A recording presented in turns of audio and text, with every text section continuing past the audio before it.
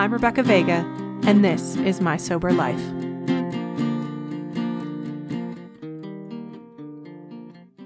Today I'm going to tell you a story about when I made an unpopular decision. And today's episode contains a highly volatile topic, but it is my podcast and my rules.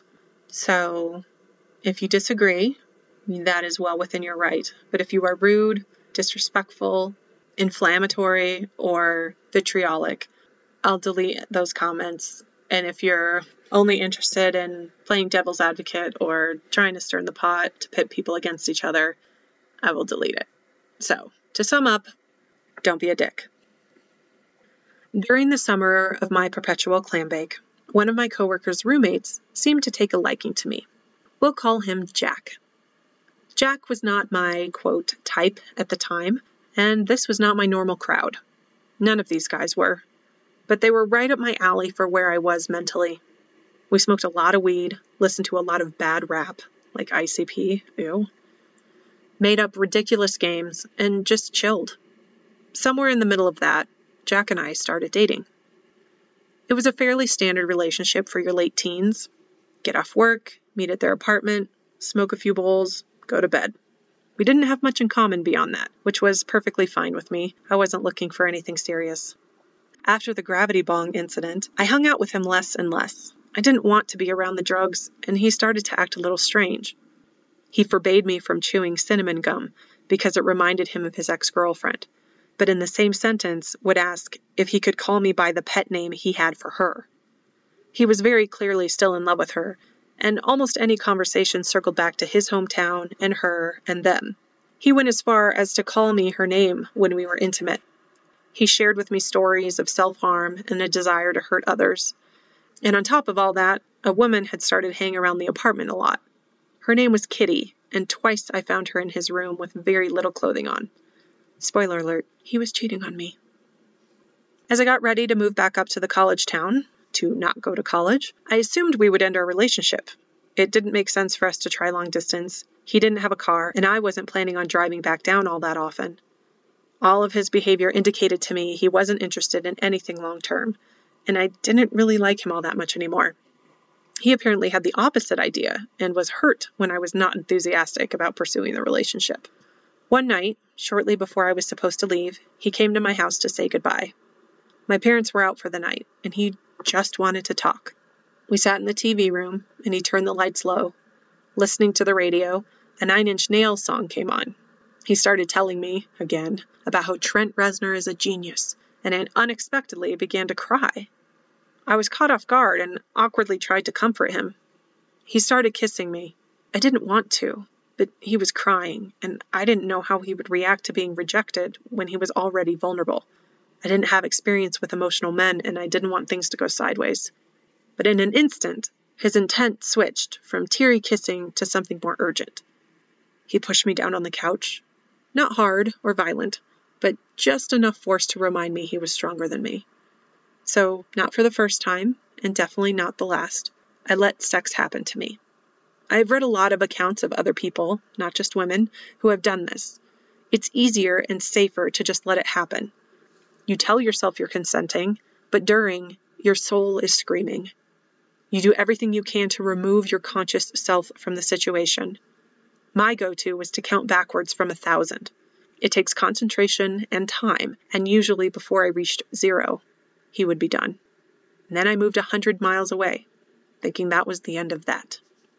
After we got settled into the apartment, I got a job working in a lab testing soil samples. Yes, really. It was an interesting enough gig, and all the guys who worked there were really nice and helpful. I'd only been there for a week or so when I started feeling really off. I bolted to the bathroom to throw up.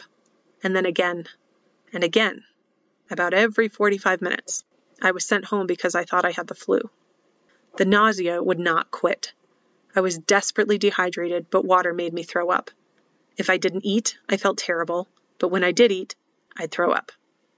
I called into work the next 2 days and hoped it would get better by Monday. By Saturday, I knew something must be really wrong with me. I talked to my roommate and friend, and she asked what I'm sure you've all felt was obvious by now. Could you be pregnant? I thought back. When was my last period? I couldn't remember. When was I last home? When was that night? Counts on fingers. About 6 weeks. Fuck. She offered to go to the store for me to buy a test. While I laid in bed with my agonizing nausea and unquenchable thirst, I thought about how I couldn't possibly be pregnant. The test would be negative, of course. Did we use protection? Yes, he definitely said he did, and I remember I asked just before I started counting. Did he lie? Come on, who does that? It has to be something else. Maybe I have an ulcer, or appendicitis, or cancer. She came back, and I wasted no time to prove myself right and breathe a sigh of relief at the sight of that negative result.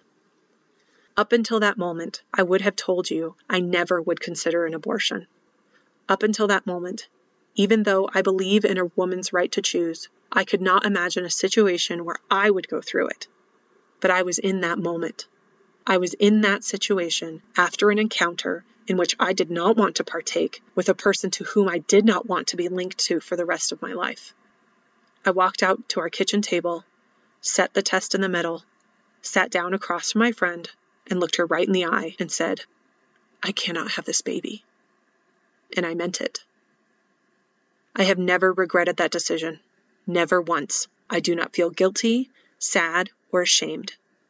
I think about it occasionally, but it was the right decision then, and it remains the right one now.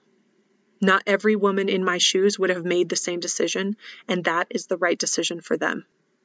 I went back and forth about whether to talk about this, and it wasn't because of regret or shame. It was because of the judgy McJudgersons, the people ripe for a fight, the name callers, the slut shamers, the gossip mongers, the whatabouters. Was this chapter worth exposing myself to that? Did the value of this story outweigh the likelihood of losing listeners and ostracizing friends and family? Unlike many times up to that point in my life, I knew in my gut it was the right decision, and I trusted myself. So with a resounding yes, it is worth every judgmental comment, cruel name, and righteous throwdown. Because I will bet you several $1,000s there are women listening to this who made the same choice, and it is the secret they will take to the grave, because they do not want to invite the scrutiny and the judgment. But I got you, and we are okay. Although it took many, many more years for me to recognize and fine-tune that gut feeling, the one that warns me against wrong decisions and encourages me toward the right ones, there was that one time 20-year-old me knew what was best for us. Thank you so much for listening.